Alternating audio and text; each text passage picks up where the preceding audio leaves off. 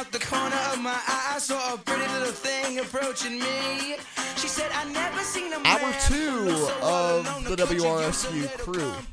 Monday Summer Edition. Eddie Kalegi here at the College Ave Studios with David Palumbo and Dennis Geissler. Lots more to get to here in the second hour. Hour 1, we talked Rutgers women's soccer. At Allison Lowry join us.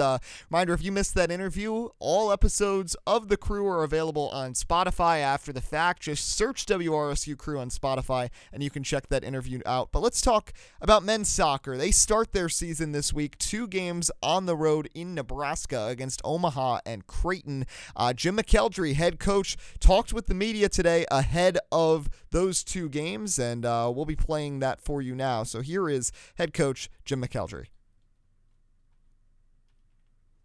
Thank you. Hello, Coach. How are you? How you doing, Glenn? Good.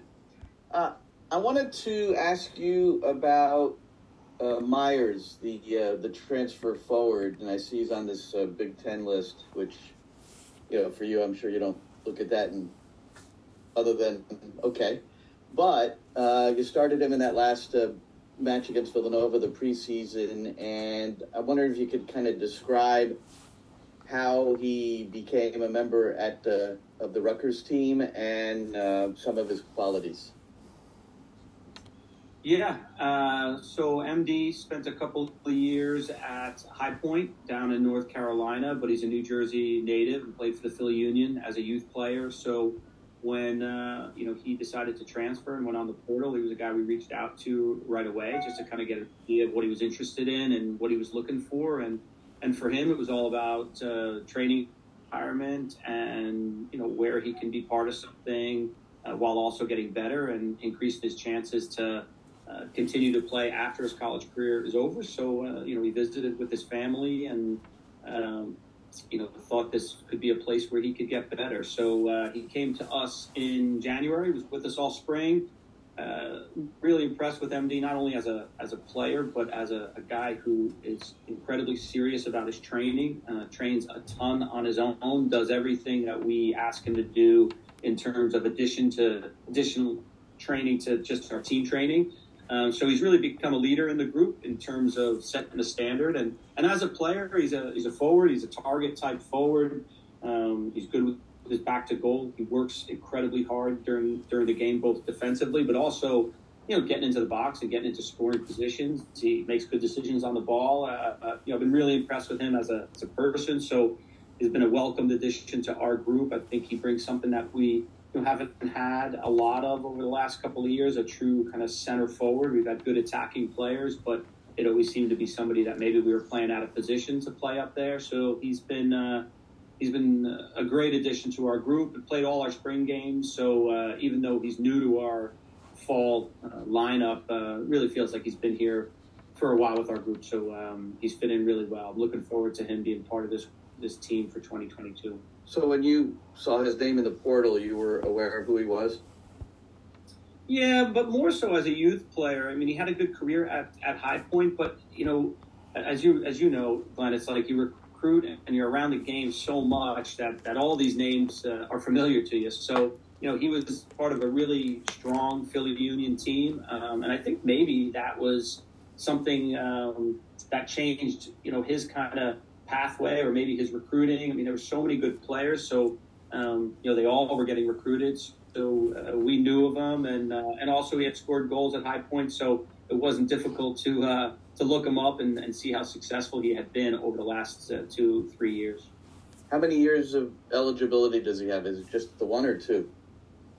He has 2 years of eligibility, but he'll graduate from Rutgers this spring, summer. So a lot will depend on what he wants to do, if he wants to come back. And like many of our players, we've said to them, hey, come here, live in the moment, enjoy being on this team in the fall, and let's revisit your situation, whatever their individual situation is at the end of the season, and see what they want to do. But he officially has 2 years of eligibility.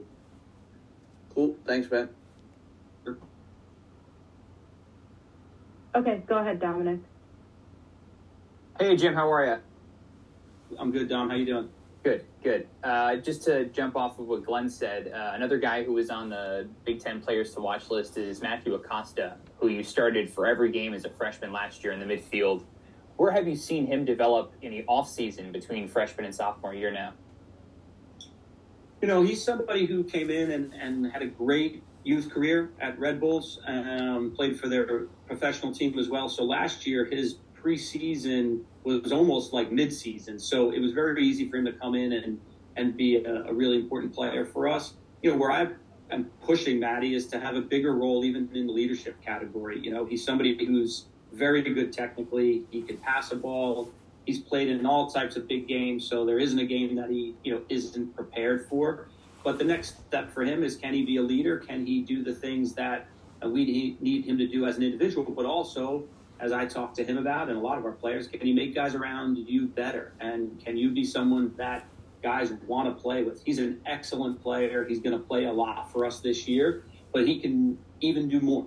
And I think he's somebody that has that in him, whether it's chipping in with a goal here and there, or it's just being a guy that motivates others around him. So he's got a bright future. He's a real footballer, I would say, somebody who can really pass a ball. And maybe his best quality is, no matter how important the game is or how heated the game is, he can really just play his game. So high hopes for him again this year. Go ahead, Eddie. Hey, Coach, Eddie Kalegi. Now looking ahead to the beginning of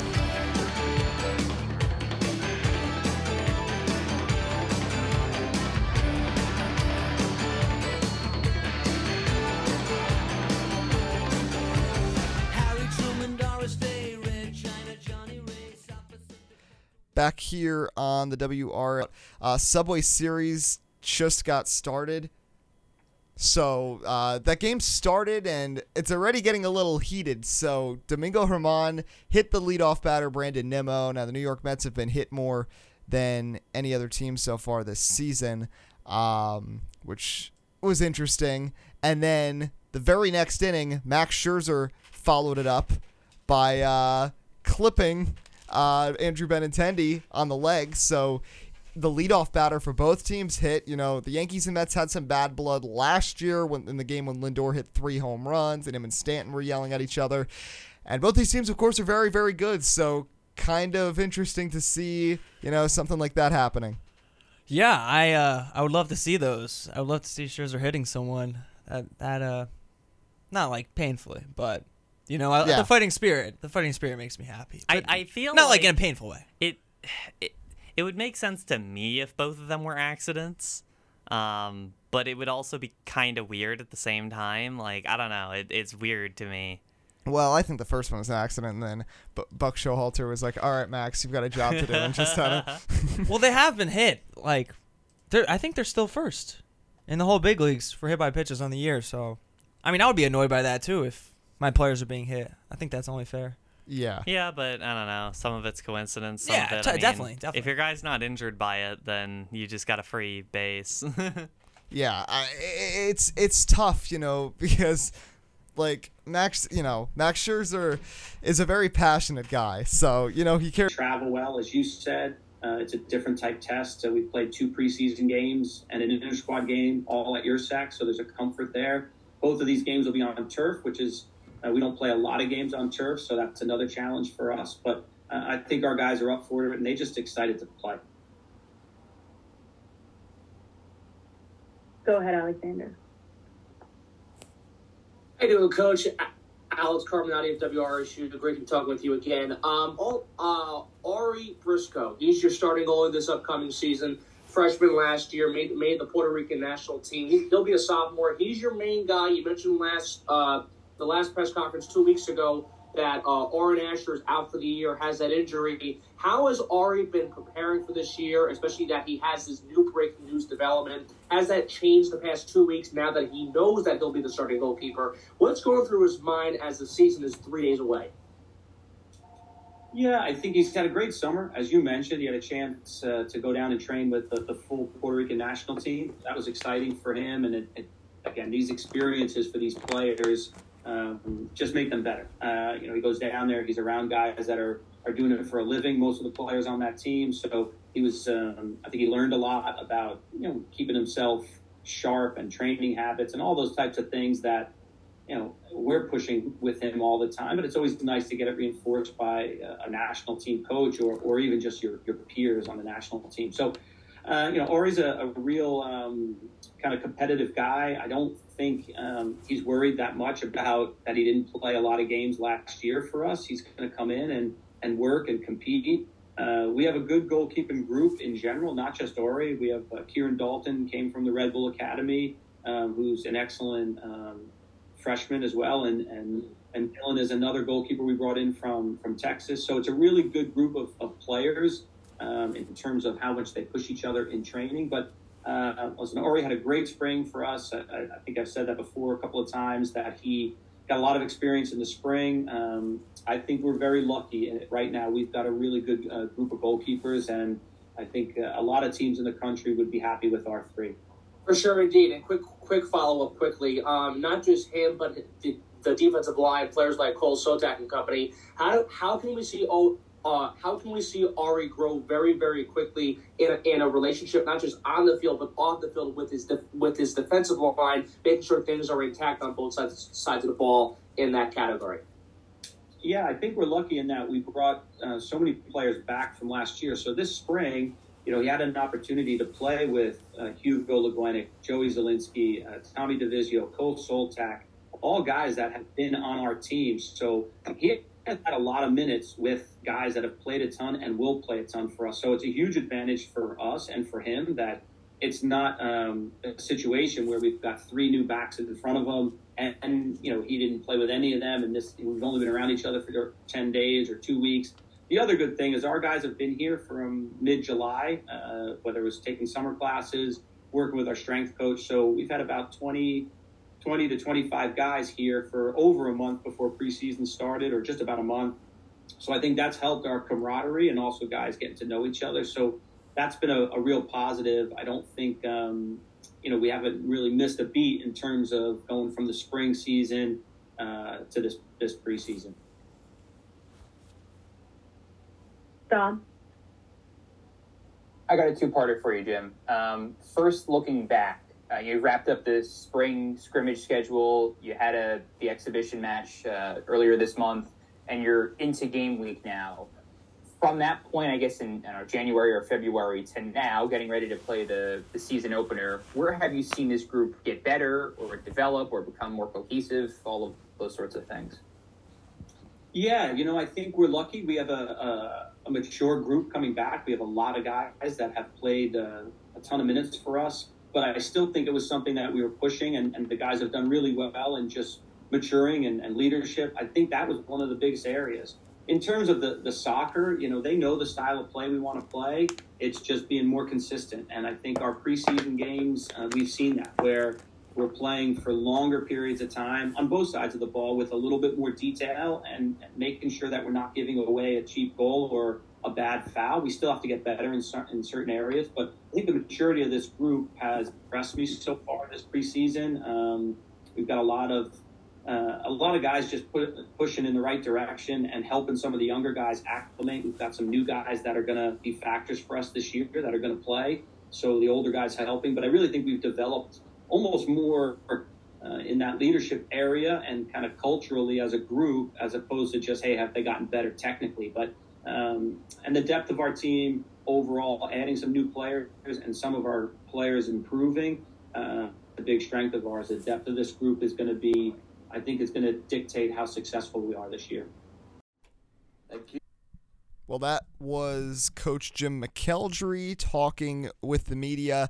Rutgers men's soccer begins their 2022 season this Thursday on the road against the University of Omaha, and then play Creighton on Sunday as they begin their non-conference slate. A men's soccer team that's finished really middle of the pack in the Big Ten these last couple of years, but trying to take that next step. Jackson Temple has been really good. Pablo Avila coming back. The rumor was he was going to depart, but he decided to come on for his extra year and stay with Rutgers for 2022. Dennis, of course, this team hasn't had the consistent success that the women's program has in recent years, but they're definitely on the up, and they've got a couple of key players coming back. So where do you see this men's soccer team going in the Big Ten battle? Yeah, I mean, they're certainly an interesting team, and I can't say I have seen as much of them personally. But at the same time, I do think that this men's soccer team is kind of on the cusp of competing for the Big Ten, I feel. Maybe not, like, very much at the top of the Big Ten, like, kind of the expected winner at the beginning, like the women's soccer team is, but in a conference that's not super elite in soccer, I think that there is a lot of room for the men's soccer team to kind of sneak in. Last year, they kind of got an unfortunate early matchup against Indiana in the Big Ten tournament, but I think that they really do have a chance to, again, qualify for the Big Ten tournament and then maybe even win a game or two in it this upcoming year. So I don't know. I think we'll have to wait and see a bit. I think those first two games in Omaha are going to be interesting, and then I think past that, I mean, they have a 5-game home stretch that I think is going to be very important for this team, just to kind of see how they look against a bunch of general out-of-conference opponents and then into conference play. But yeah, we'll have to see. As with the women's soccer team, I think the big thing for this team is how they'll be able to perform in the postseason. I think they'll be able to make the postseason, which is a big thing, at least for the Big Ten tournament. And you just kind of got to see what happens after that. And adding to that, just wasn't really mentioned in the presser. It was hinted at, but the Big Ten, of course, week before the season, putting out the preseason honors, and 3 Rutgers players were named as players to watch. Jackson Temple, who I mentioned, Matthew Acosta, and a transfer named M.D. Myers coming from High Point, who had 51 career points, 21 goals, 9 assists with the High Point Panthers over the past 3 seasons. So he's going to be a nice spark to the offensive attack for this Rutgers team, and they were picked to finish 5th in the conference standings. I think their ceiling is a little above that, but I think 5th is a realistic take for a Rutgers team that's kind of finished in that mid-pack in recent years. And that's not bad. I mean, yeah. it's bad. another improvement. Like, year after year, this team's getting better, and I think that's the big thing for this team. Yeah, for sure. So Rutgers men's soccer starting in just 4 days. So, of course, we'll have lots of men's soccer coverage here on WRSU once the month of September comes. First men's soccer game, I'm referring to our schedule again. Princeton. Yes, Princeton. Friday, September 2nd, so a week from this Friday. Christian Vasquez and Alex Carminati have the call. Coverage starts at 6:45 on Friday, September 2nd, so you can stay tuned for that. After this first 2-game road trip out to Nebraska to face Omaha and Creighton as Rutgers men's soccer begins 2022. Well, when we come back, lots to get to. Rapid fire for probably the last 40 minutes because there's a lot of things. I want to talk a little fantasy football. One of our colleagues tweeted something about Jacob deGrom that me and David aren't too happy about, and more. So stay with us here. Eddie Kalegi, David Palumbo, and Dennis Geissler. You're listening to the WRSU Crew on 88.7 FM and streaming live at WRSU.org. And he's going to fight about it. Let's remember when he kicked like the ambassador from Japan off the mound because he was getting in the way of his warm-ups. Well, that was the Mets' fault. That was the Mets' fault. Well, yeah. Scherzer came out first, and then the other guy tried to come out and do the first pitch, and Scherzer was already going. Yeah, I don't blame Scherzer. He was on locked that, in. He was locked in. That's the Mets' fault for sending this guy out. Bad timing. It is definitely the Mets' fault. That's the Mets' fault. But yeah, I don't know, man. I'm excited to watch the Subway Series. Well, we do have some disappointing news. The Mets are losing 1-0. Oh, no. That's funny. Yes. Funny. It's pretty funny. It looks like Yankees got a walk Well, no, the hit by pitch, got a single, a single, and then LeMahieu did a sac fly. I saw DJ was batting cleanup again tonight. So it is 1-0 Yankees right now in the bottom of the first inning. But let's talk about the game that's happening tomorrow, because originally Jacob deGrom was supposed to start, and that got switched around. Taijuan Walker is now the starting pitcher.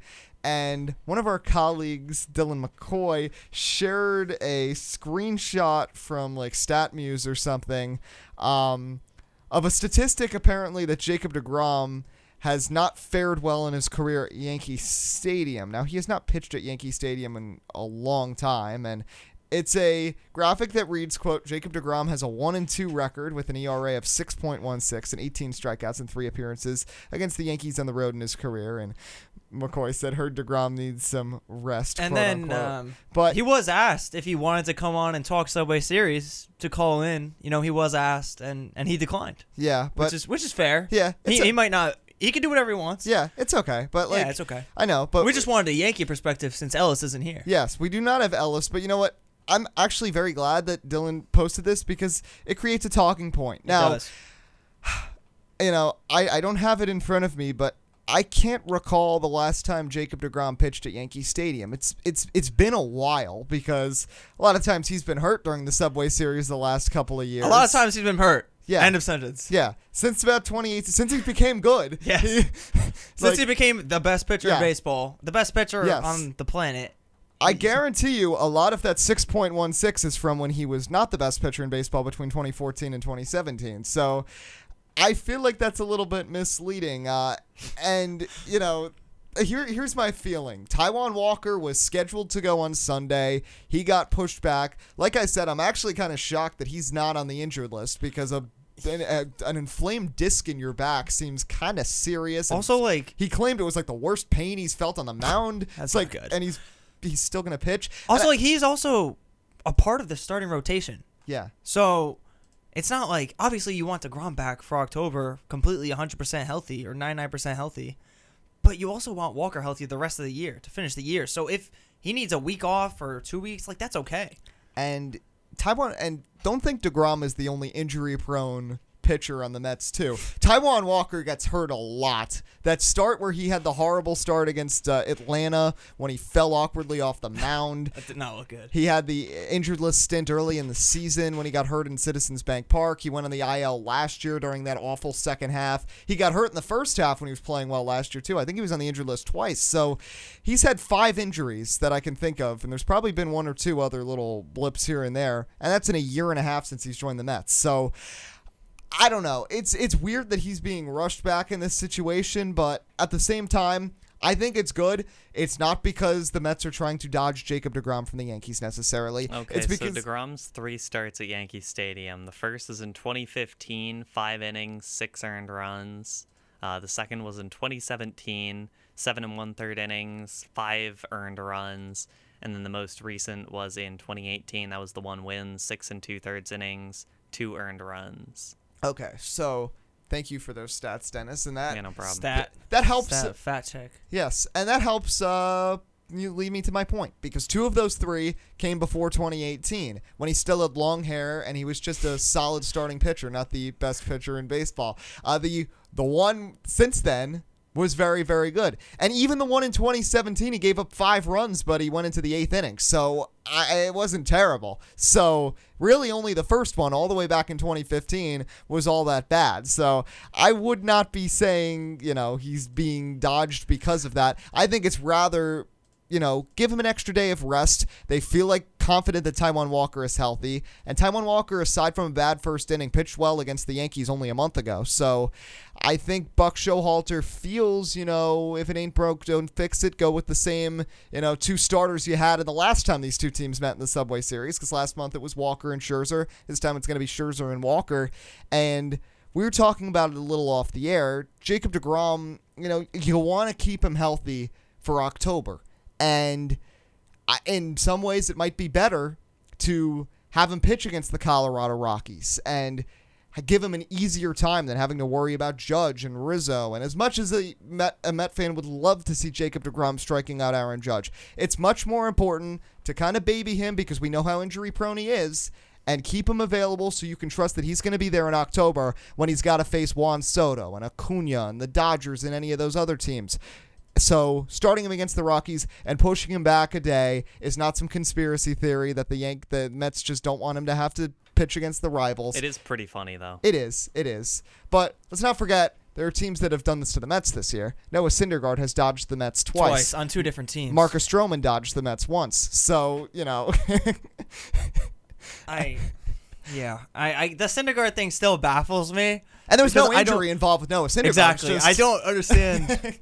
I don't understand at all how it happened twice. Yeah. Stroman at least was dealing with some sort of arm issue, so they decide, okay, we're not going to rush him. We'll give him the extra rest. Noah Syndergaard was completely healthy. He was coming off of a solid start. And all of a sudden, he's not going to pitch against the Mets, even though the Phillies are playing for a playoff spot. Now we're going to have this random kid named Falter pitch for them. I don't miss Noah Syndergaard. He's a character, but he is. I still loved when he stole the Philly Fanatics cart that time and he was riding it around Citizens Bank Park. That's pretty funny. And now they're teammates together. Now he and the Philly Fanatic can go for joy rides in that car. Teammates. Yeah. Both of them playing for the team. You know what I meant. I've seen Blooper, the Braves mascot, on Twitter a lot, like going back and forth with Frank the Tank.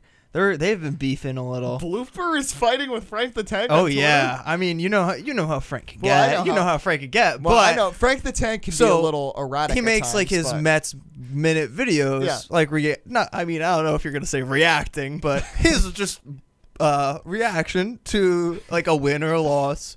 Normally they're all negative, but he's been calling out Blooper like in the last couple ones in the Braves series. He was getting annoyed at him. So some of these mascots can do it to you. I still love how every single time the Mets have give up a run, Frank the Tank has to say the season is over. Season's over.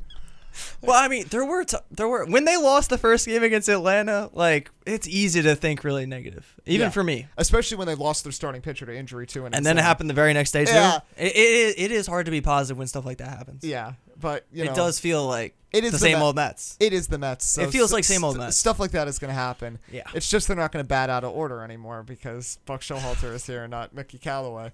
But we'll leave it at that. Let me just check and make sure Max Scherzer has not given up any other runs. Hopefully it was just the one. It was just the one. The Mets are back up, but they haven't done anything yet. Boom. Wow. On it. So, and I see who's not on it? Yeah. Massapequa Little League. I know. Shout out Alex, but they're out, buddy. I'm so sad. Massapequa was They were in this morning, but now they're out. I didn't think about that. I didn't realize. Oh no, I was supporting because of Alex. That's my guy. That makes sense. I know. You would too if you knew. Yes. Yeah. You could have supported Rutgers on both channels today because Massapequa was playing on ESPN and Todd Frazier was the analyst on ESPN too for Nicaragua and Japan. Oh yeah, because they've had so many delays. Yeah, it was crazy today. At one point the rain was happening at one of the stadiums and not the other, so they had one of the games still going on and one wasn't. Then they had to stop the second game. And then Todd Frazier was getting all mad on the broadcast. He was like, "It's a beautiful day. Let these kids play." And now it's like a downpour. Let the kids play. Let the kids play.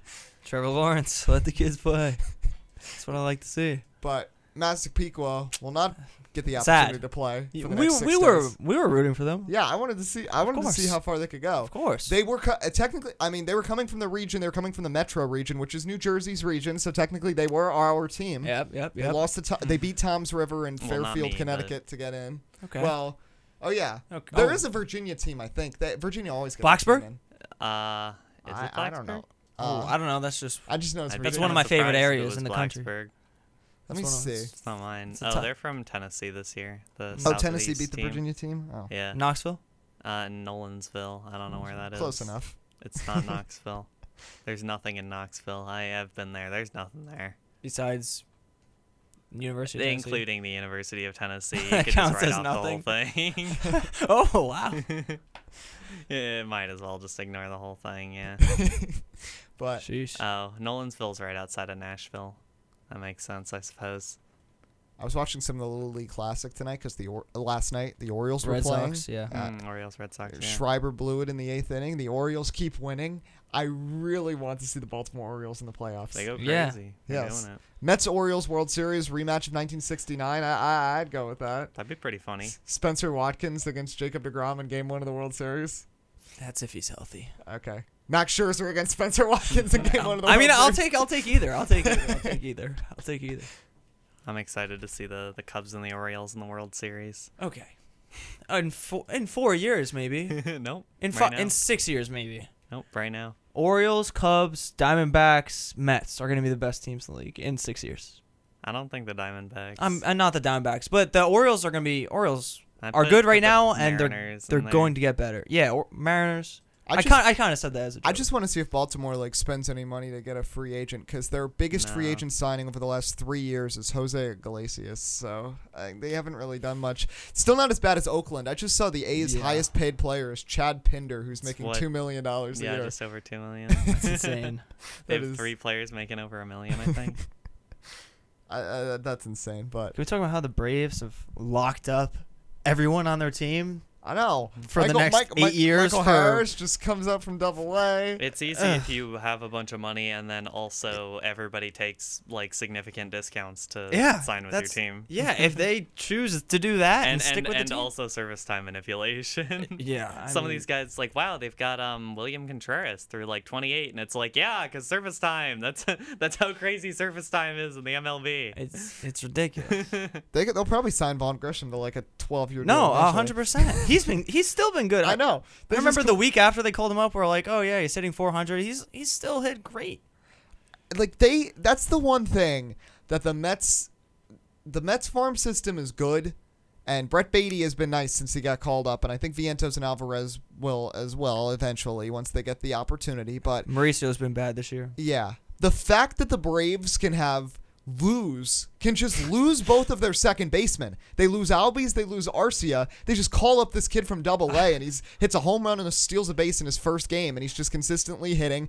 Michael Harris is who was gonna win a Rookie of the decent Year. Or prospect, Strider. but he was into Double-A, and then he just gets called up, and He's awesome. yes, Atlanta is just. Top to bottom, that whole roster, aside from Ozuna from the Braves, are really, really, really good. So, they have a nice team all around, and the fact that they can, Besides Ozuna from the Braves. Sorry, Yeah. that took a second. yeah, No, you're good. Keep going. but they can withstand injuries, and last year proved it. They lost arguably their best starting pitcher to the Achilles injury, and they lost Ronald Acuna Jr. halfway through the year, and they won the World Series.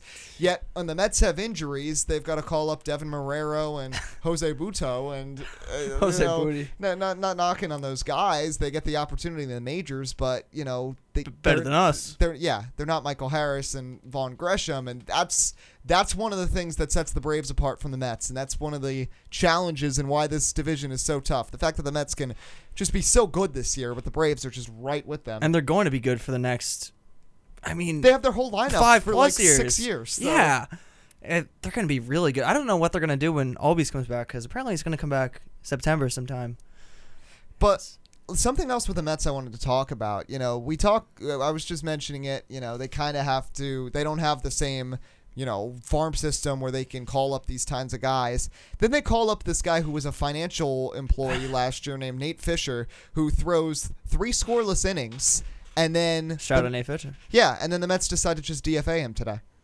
Bye-bye, Nate Fisher. I don't understand this strategy. I know you want to have fresh arms in the bullpen. I know yesterday's game was kind of crazy with the stops and starts and Buto having the start, but you don't have a reliable lefty reliever for the most part on this team. Chasen Shreve was the lefty reliever for the first couple months, and then he was terrible in June, and he's gone.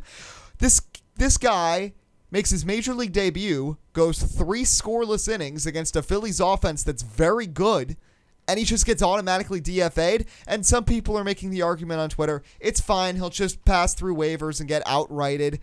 I don't know about that. I think a lot of teams are going to be pretty impressed when all of a sudden they see that this guy just comes up and goes from working in a financial office to going 3 scoreless innings, allowing 2 base runners against the Philadelphia Phillies. So I don't understand it. The Mets have had so many roster moves over the last couple of weeks because they'll have a guy come out of the bullpen, he'll pitch 2 or 3 innings, and then they'll just DFA him and he's off the roster. They've had so many different relievers over the last 2-3 weeks, and it doesn't make sense. And Fisher kind of filled a hole. And for a team whose bullpen I unfortunately still think will be their shortcoming to going on a long-term run in the postseason this year, when you find guys, something shocking like that, like how the Braves have found a Harris and a Grisham, they stay on the roster, even though the Braves have other outfielders like Acuna, like Ozuna from the Braves. They kept Michael Harris, and I think Gresham's proven that he's going to be staying there as well. On the roster, Albies is going to become the starting second baseman again, but Gresham's not going back to the minors. Nate Fisher pitches so well in his first appearance. I don't get why he gets sent back down. And I just went on way too long of a tangent about that, but you know what? I had to vent because I like Nate Fisher. You like Nate Fisher, but their bullpen is just bad. Yeah.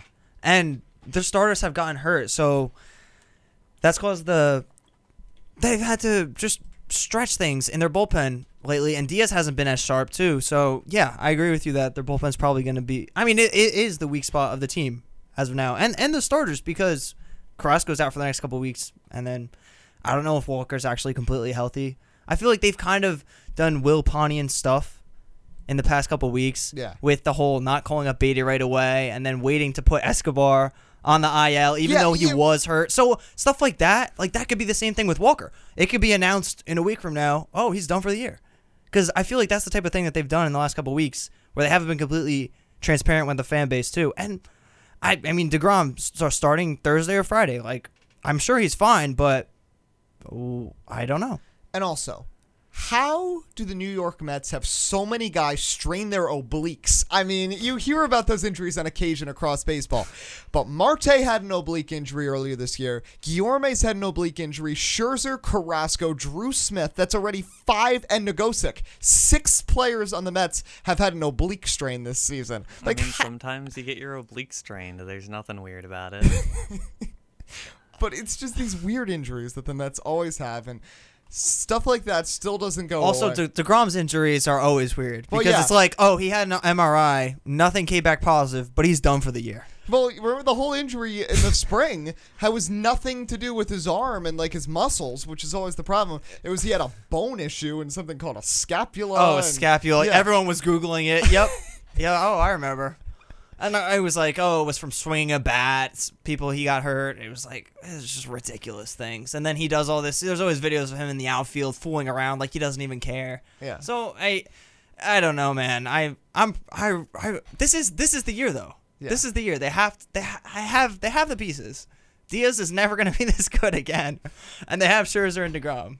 If they can stay healthy, they have what it takes. They've got to finish the job. Yeah, and the other thing too, we don't know how long Scherzer is going to be this dominant. That's true. He's almost 40. He's 38 years old. He's having an awesome year. He's having an amazing year. Awesome. And I honestly think in some ways the injury in May was good because that didn't have to have him pitch the whole year, and they survived that 6 weeks without him.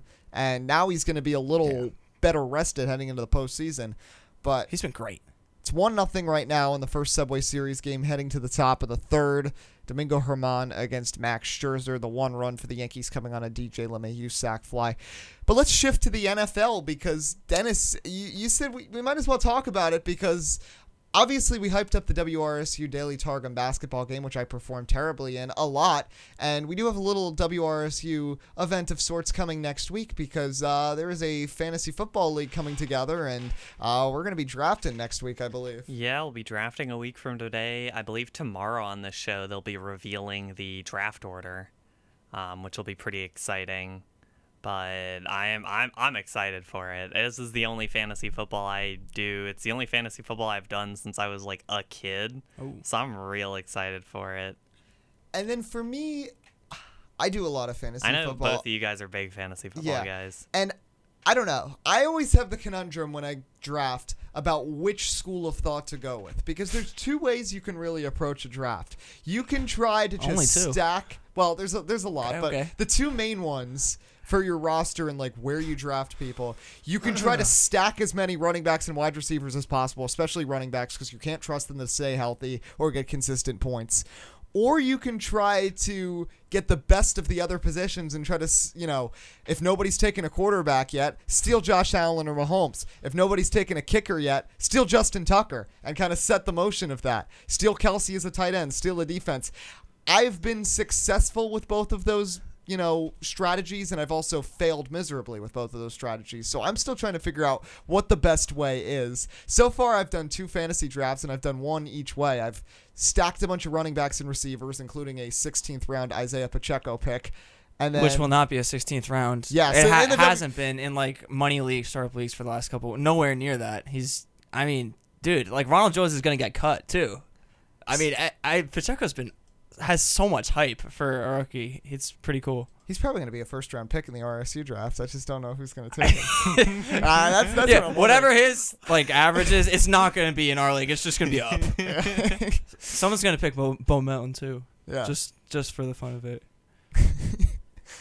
But yeah, so I'm always conflicted about that. So I did one that way, and then there was another draft where I saw nobody's taking a quarterback. All right, I'll take Josh Allen. Nobody's taking a kicker. I'll take everybody's favorite opera-singing 66-yard field goal kicking quarterback, a kicker, Justin Tucker. And then I forgot what defense I got. I think it was Buffalo. So I feel like I have the best at those positions, but I don't know how much of a difference that's going to make because, kicker and defense, the point value isn't necessarily as important sometimes. There's not as much of a gap between a good kicker and a bad kicker versus a great running back who has a big day and some guy who gets 2 touches, fumbles the ball, and then leaves with like a cramp in the third quarter. And you don't really know if you just, don't have much depth with the running back. So I don't know. That's where I kind of get stuck with my fantasy, but I am very much looking forward to the WRSU draft. Yeah, I'm looking forward to it too. Big time. I appreciate Jack organizing it, but Jack's not going to win. I already have my team name set too. Oh yeah, that is your team name's pretty good. What is it? I haven't picked anything. It's a famous quote from Ellis Gordon about the New York Mets. Daddy noticed me. Oh. Wait, you want to say that again? Daddy noticed me. Yes. Okay. That's what's up. Yes, that is what Ellis Gordon said about the Mets and Red Sox because they are the little brother or the son of the Yankees. And I can't really argue that right now because I'm looking and Max Scherzer is losing to Domingo Germán. He's not gonna lose. I need to come up with a name. He also said Clay Holmes best closer in the league. Is that going to be your fantasy team name? No. With the 6th pick, Clay Holmes is the best closer in the league select. No. I think you and I are playing against each other in week 1, Eddie. Unless that gets changed along with the draft order. I don't think that will get changed. Oh. All right. Well. And that's Eddie and I in week 1. Oh, actually, it is going to be fun because it's like all of us. That's cool. That actually is cool. There's going to be a lot of. Oh no, it actually is cool. Crew conversation from that. You know what? Now I'm curious to see what the. My team name is Animal Style, like In-N-Out Burger, and I have a picture of a screaming wombat as my profile. Nice, Animal Style. All right, I need to come up with a name. Yeah, so here's the matchups during the first week of the season. It'll be Daddy Notice Me against Animal Style, and it's just a very weird combination. I think the 2 best names. Yeah, I think so. So far.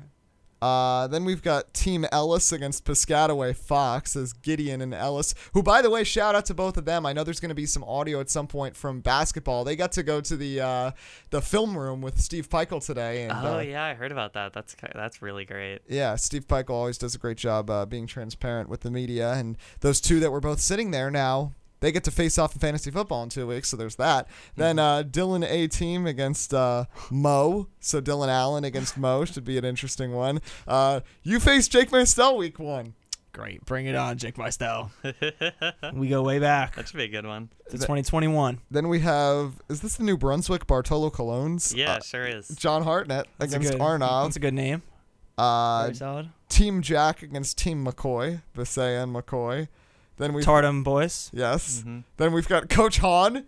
It's a really good name. It's just Brett. It's just Brett. And by the way, since this is the start of the season, it says 0-0, so it's the full name. 0-0 Coach Hahn against another good name, the New York City Rats, with Christian, and Christian. It's the I'm probably gonna get shamed for not knowing the name of it, but it's the raccoon from Guardians of the Galaxy. Rocket. Rocket. Yeah, yes. that's a good one. Yes, that's his logo. I'm the only one who put a custom picture in. I might. I will. Yeah, The no. funny screaming We're about joining you. that. For fantasy basketball for the last 3 years, my team has been named Boban's Boys, and I draft Boban Marjanovic with the last pick, and I just find the most eclectic photo of Boban Marjanovic on Google Images as my team logo. That's good. I like that. Yeah.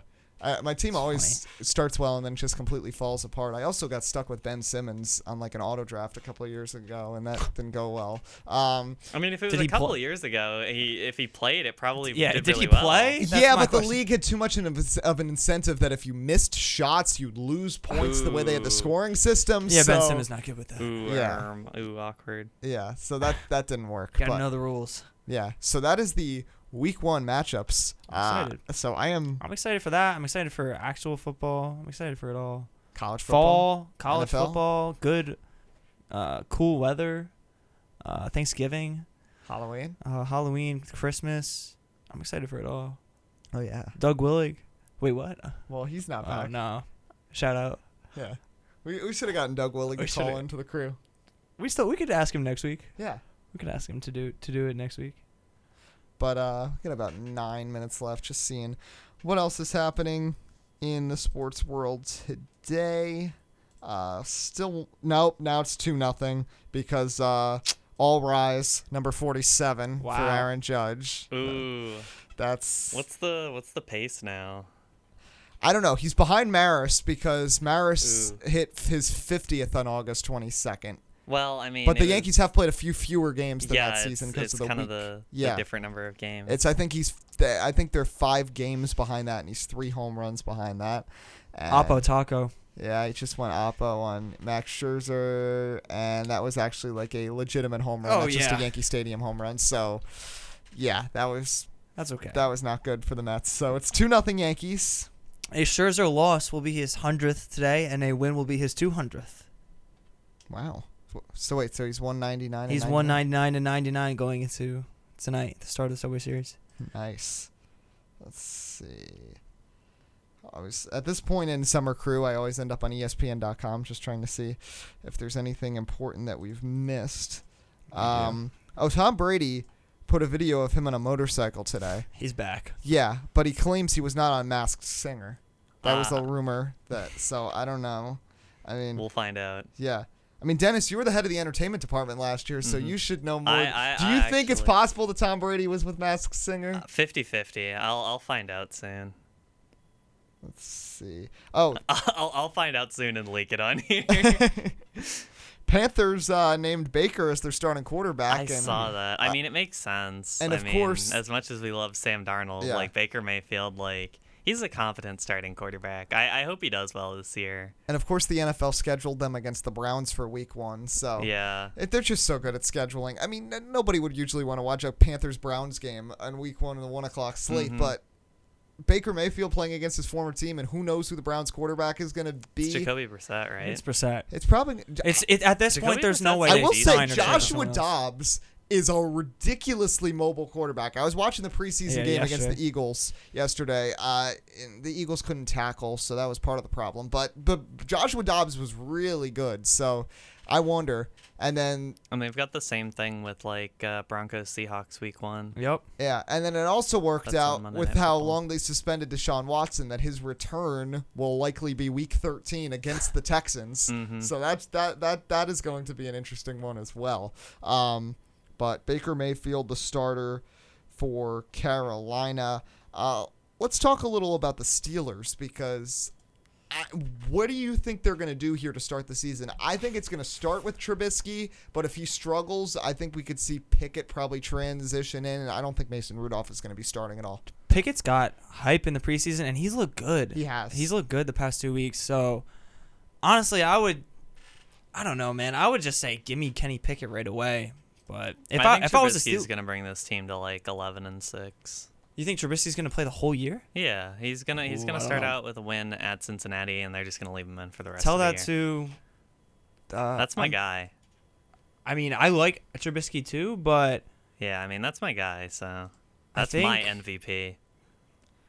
well, Kenny Pickett is the favorite for Offensive Rookie of the Year, so tell that to the sports books. I guess that's fair. Yeah, like, honestly, I could see them putting in Pickett even week 1, or just saying, Trubisky lost to Cincinnati week 1, the team that's like one of the best in the AFC. We'll put in somebody else.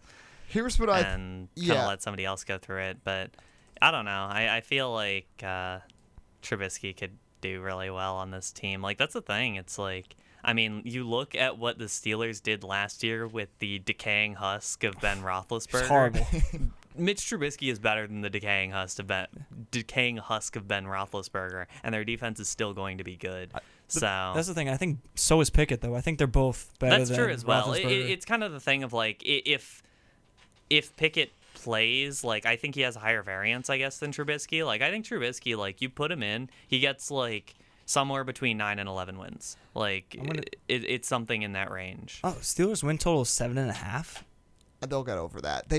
Mike Like Tomlin has never finished below 500. Never finished 500. before I know. 500. Yeah. He's the It's not ultra gonna consistent head coach. Yes. Here's what I think's going to happen. I think Kenny Pickett's debut is going to be October 30th against the Eagles. Mm-hmm. I don't know what's going to happen week 1 against the Bengals, but Trubisky's then got 3 easy opponents in a row. They play New England, they go to Cleveland without Deshaun Watson, and they play the Jets, who... New England's easy.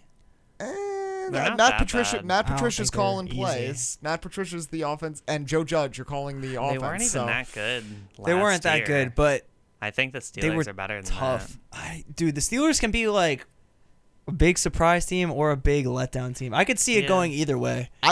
I think they're going to start off well. I don't know what's going to happen week 1 against the Bengals. I think they'd probably lose week 1 Yeah, against the Bengals. but I Well, think- honestly, Bengals I are wouldn't gonna be shocked awesome. if they won. Yeah. they could win the next 3, and then people will be feeling okay about Trubisky. But then their next 3 games are at Buffalo, home against Tampa, and at Miami. And I think Trubisky's going to struggle against all 3 of those teams. I mean, it Miami's ends up being gonna like how stink. good the defenses are. Like, Buffalo's known for the offense. The defense is fine. Buffalo's but defense is Buffalo's good. It's defense good. really is- good. It's Yeah. still not the offense. and I think Trubisky. Buffalo's could play. offense is number 1, but their defense is really good. I think Trubisky could still play like mediocre in a loss against them, and same with Tampa Bay. It's like I think Trubisky could play mediocre in a loss. And honestly, Miami, I don't think is going to be very good. No, I don't. I agree with you. Yeah, I don't think they're going to be a great team, but I think think they're gonna be good at all. he And I could think their get. defense is going to totally fall off a cliff. I just don't think they're going to be good. in Yeah, general. I could see the Steelers get outplayed in all 3 of those games, though, and then I could imagine the that. argument then all of a sudden that the Steelers fan base will have is that Mitchell Trubisky can't play against good teams and can only beat bad teams,